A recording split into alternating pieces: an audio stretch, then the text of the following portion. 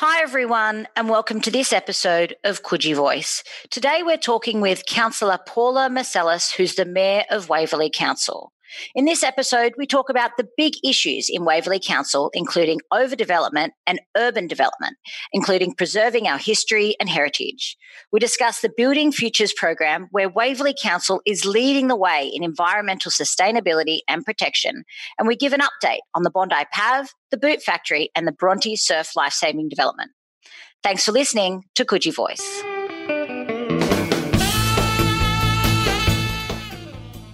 And that program has actually saved 23% estimated common area energy use reductions, 198 tonnes estimated carbon emissions avoided each year, and almost $40,000 annual cost savings. I certainly, as a representative, feel that this level of engagement gives me a very direct access to how my community is feeling on things. So I hope that I can actually represent them clearly and fairly.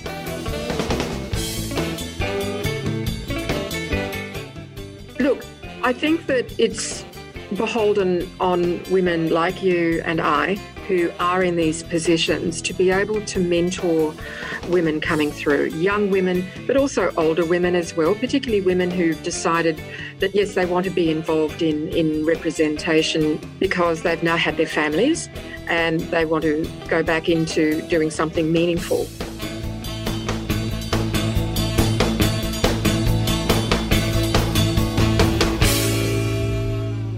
Paula, welcome to Coogee Voice. Now, before we get into our interview, how long have you been living around the eastern suburbs and why Bronte?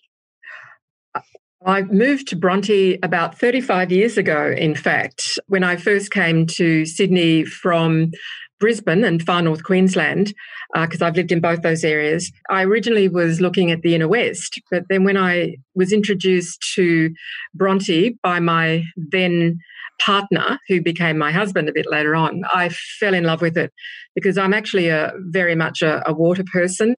And at that time, Bronte was not developed at all. You could go down to Bronte at 10 o'clock on a Sunday and you'd have your pick of parking outside where all the coffee shops are now. And even now, though, it's got a wonderful village feel, a wonderful sense of community. And for me, it's a sanctuary, and I feel very honoured to be one of the caretakers of Bronte so that we can look after it and hand it on to our children. And what do you love most about the eastern suburbs? Look, it's a highly cosmopolitan area. People from all sorts of walks of life. You've got people who've lived there for many years. You've got people who've come into the area. You have visitors. You've got tourists. There's a vibrancy. We have perhaps some of the highest numbers of young innovators than anywhere else in Australia.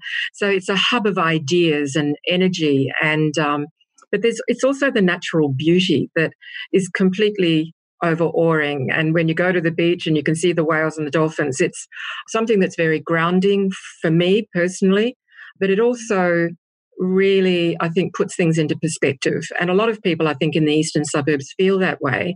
There are people who've been here for 2, 3, 4 generations.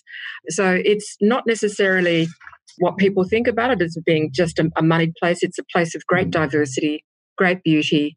And, you know, I've certainly loved every minute that I've lived here. Paula, you're the current Mayor of Waverley. Congratulations. Thank you. What are the big issues facing Waverley Council and the Waverley local government area at the moment? Gosh, there are a lot. I mean, obviously COVID-19 and how we've responded to the great challenge. And I know we'll talk a little bit about that in a minute. But Waverley is probably one of the most densely populated area LGAs throughout Australia. We have 78,000 people in an 8 square kilometre area. So it's very dense living. It's also a very desirable place to live, which means there are incredible development pressures. And we now are seeing so many high-rise towers that are being built. And the community, I think, has had enough. We've got a lot of pressure on our planning instruments to try and protect our public amenity and our residential amenity.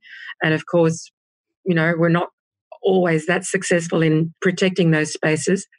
So there's a very big challenge in how we balance the increase in population densities with our infrastructure. Like, where are our children going to go to school? And we know that a number of our schools have said, we are at capacity. We can't take any more children, but we have population growth targets. And so that's a challenge. We have aging pipes for water, and the pipes are bursting all the time. We've got roads that are choking with congestion. The towers are creating wind tunnels and impacting on solar amenity for our residents. So that's really quite a challenge. And when you have such a densely populated area, the stress then on our public open spaces is also a challenge. And, if we want to be able to add to that open space, because for many people, that's their backyard, values of properties in our community are now very expensive. So it creates a challenge for council to be able to add to that open space. On top of that, when you've actually got services, rentals are expensive. We've got Airbnb that's challenging rental space. So what does that mean for affordable housing and housing our homeless populations? So all of those sorts of pressures come together to create quite a challenge. Paula, I know that you're incredibly passionate about environmental protection. What is Waverley Council doing to address this? Waverley is actually punching above its weight, so to speak. There are some amazing initiatives, and I'm very proud to announce that one of our key initiatives, the Building Futures program, where we've actually partnered with large strata buildings to reduce their emissions and operating costs. Waverley Council has just been awarded the winner of the 2020 Local Government Professionals Award for Environment and Sustainability Leadership. That's just hot off the press, Marjorie. We're very, very proud of that. And that program has actually saved 23% estimated common area energy use reductions, 198 tonnes estimated carbon emissions avoided each year, and almost $40,000 annual cost savings for the strata buildings. This also goes to our targets of net zero carbon emissions by 2030, which I know as a council we'll certainly be able to meet those target emissions. The challenge is how we bring our community with us. And I'm now looking at networking all the different environmental groups to help support that. So that's a very exciting program, which is also linked to a resilience strategy, including our community resilience. So it's how we come together as a community that's socially inclusive and actually reaches out to ensure that as a cohesive community, we all come together to actually have a community that's that's resilient, that deals with environmental shocks and stresses. So a lot's going on. And importantly, we're tackling climate change, and we've actually declared a climate change and biodiversity emergency, and we've actually signed up to the Safe Climate Declaration. That is wonderful to hear. Now, Paula, there's a lot of really exciting major projects that are happening all across the Waverley Council area. Are you able to give us a little bit of an update on all of them? Gosh, there's so much. And I've been so proud to be able to be part of the team that it's actually been able to implement a progressive agenda for our council that really puts our community first. So thank you for the opportunity. I think the first one that is very much on people's minds is the Bondi Pavilion. That is a very much loved building. It's iconic of Bondi. And I'm so proud to be able to say that we've handed the building over to Buildcorp, which have had incredibly extensive experience in restoring old buildings. And so we expect within 18 months, we'll actually have the Bondi Pavilion open again with a 5-star green rating, which is really, really wonderful. And the other thing that I'm personally very proud of is the Boot Factory. Again, that is something that is very close to the community. The community fought very hard to save the building from demolition by the opposition, the Liberal regime. And we're now repurposing the building. It used to be a manufacturing place in the 19th and 20th centuries, making shoes. We're now repurposing it for the 21st century, and it'll be manufacturing ideas. So it'll become part of a knowledge and innovation hub, which absolutely suits the community that we have. But it's also going to remain, like the Bondi Pavilion, in the hands of the community. We want it to be a place that people can come to, explore all sorts of ideas, have their ideas challenged, and really be a place that people will find stimulating and love and adore, and it will be in service for another 100 years. We've also started a street play pilot, which is providing an opportunity for streets to actually close the streets to allow our children to once again be able to play in the streets safely. So council has a program for that. All you need to apply. We have been doing a lot of work in the heritage space, and we've been reviewing our heritage areas. But there's this fabulous initiative called the Charing to Bronte Heritage Walk that allows you to get a fabulous history that we have. And Waverley is rich in history, including a monument or a tribute to our wonderful women Olympians, swimming Olympians. There are 3 of them down at the Bronte Pump. It includes Fanny Durack, Mina Wiley, and Evelyn Willier, who, by the way, gave me stroke correction. So I was very honoured to have Evelyn correct my stroke. And they competed in the Berlin and the Stockholm Olympics in 1912 and 1936. And Evelyn was in the Empire Games 1938. So a fabulous history. And I'm so pleased that we can actually document that and, and educate our community about the rich history that Waverley has. Paula, one of the projects has been quite controversial and a lot of people are talking about is the Bronte Surf Lifesaving Development. Are you able to give us a little bit of an update on where that project is right now? Absolutely. There is no doubt the surf club building is definitely in a very sad state. So all the community are totally in agreement that it needs to be knocked down and a new building needs to be erected. There is a public-private partnership between the surf club and council, as the surf club are a major stakeholder and they use the building, and they've been able to bring some funds to that project. Now, having said that, the community is also a really significant stakeholder in all of this, because council, in addition to being the owner of the building, we are also responsible for the management of that Crown land. So we have some very significant responsibilities there. And we have a plan of management for the Bronte Beach and Park area. And that's actually specified in our plan of management as to how council has to manage that. Now, it also means that we need to consult with the community, and we have done that twice now. We had a concept design that went out to consultation. There was a very significant community engagement, and the community was very exercised and engaged with this. We received almost 700 submissions. It's absolutely huge. So I'm delighted the community is so interested. There were about 11 areas that came out of those consultations.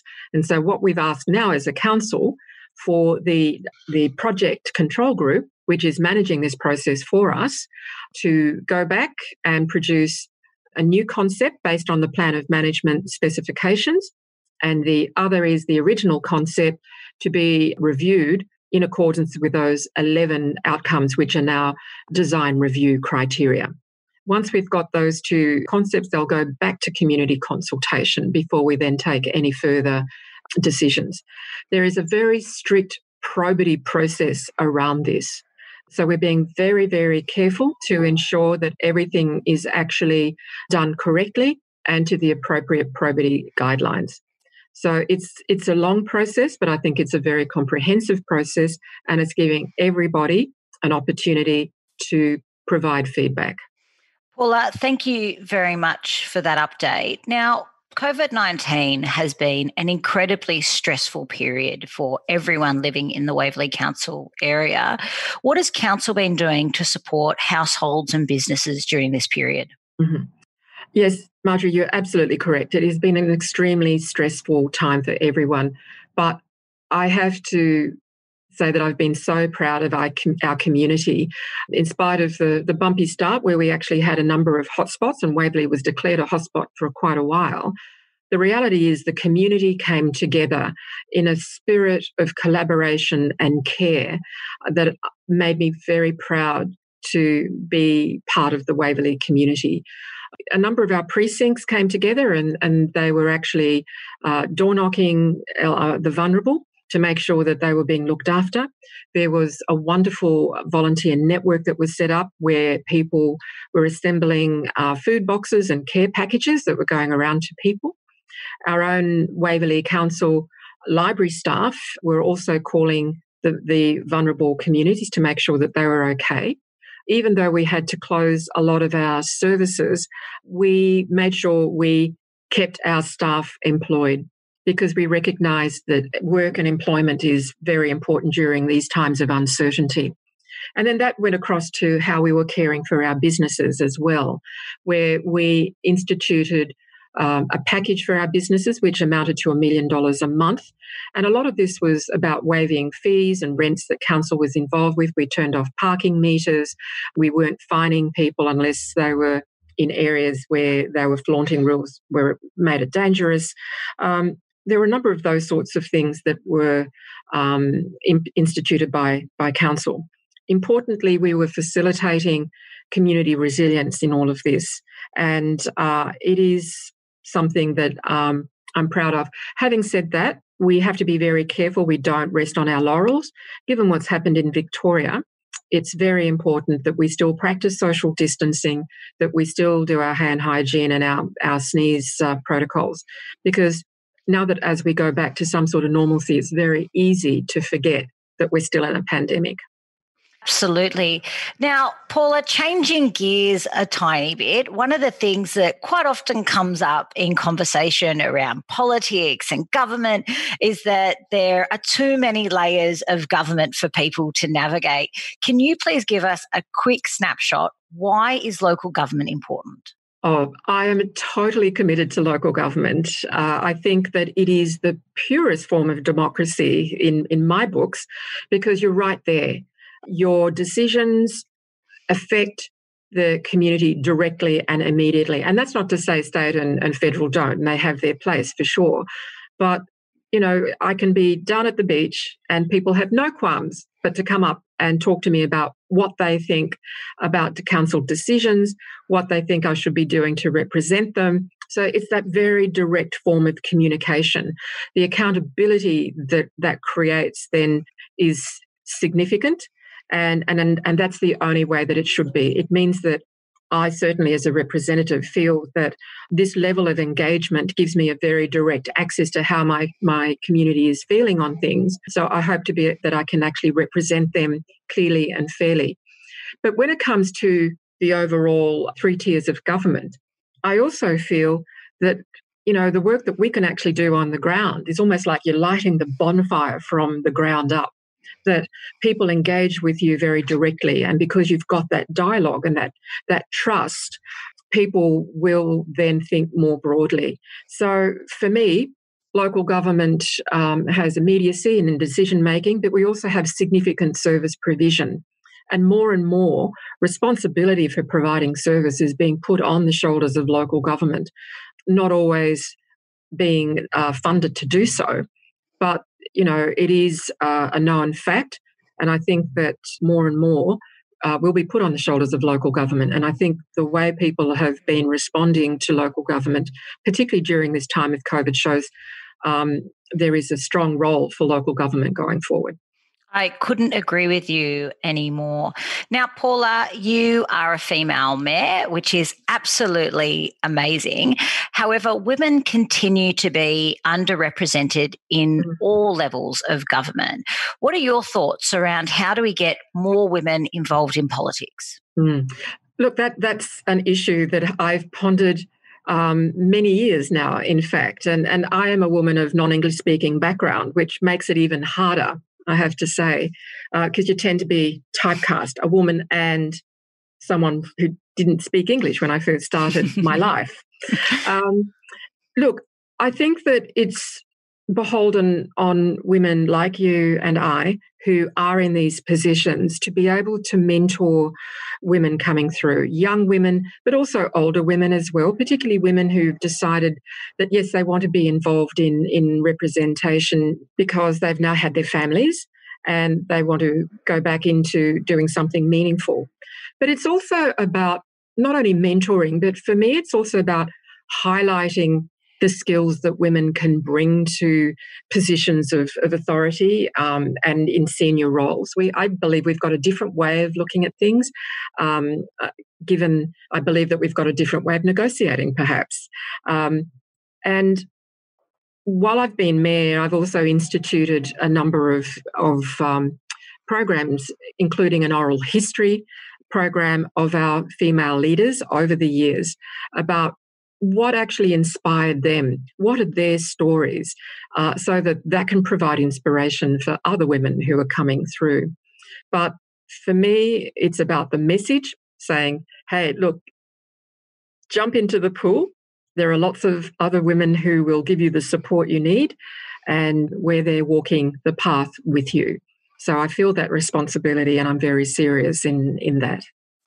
Thank you. Now, Paula, before you go, there are 3 big questions that we ask every single person who comes onto the show. You need to tell us what is the best beach in the eastern suburbs, where can you get the best coffee, and if you're going to buy a burger, where would you buy it from? Oh, gosh.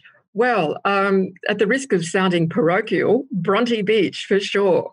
I've actually been to many, many beaches, but Bronte is stunning. I'm an ocean swimmer. It's the second most dangerous beach in the eastern seaboard, but it is stunning and it is beautiful. So I want to keep that one a secret, although it's probably the secret is out by now. The best coffee, I think Fabuloso. I don't know if you know Fabuloso in, yes, that's just off Murray Street, and they have beautiful food and beautiful coffee, even though the cafes down at the Bronte Beach Strip are pretty good. Fabuloso is very Italian in their food, and so I like their coffees very much. And gosh, the best burgers. I'm sorry, I can't. I know it's a tough one, but you do have to pick one. Okay. Well, I think the best burgers are at Selena's Cafe down at Bronte Beach. They don't have brioche buns. They actually use proper buns. So you don't have those awful sweet hamburger buns, and they're about so big. and when you eat it, you know, typical hamburger thing, you know, it actually is an experience to eat. These are all great attributes of a delicious burger. Absolutely. Paula, thank you so much for joining us here on Coogee Voice. It is my absolute pleasure, Marjorie, and thank you for having me, and a shout out to all your viewers.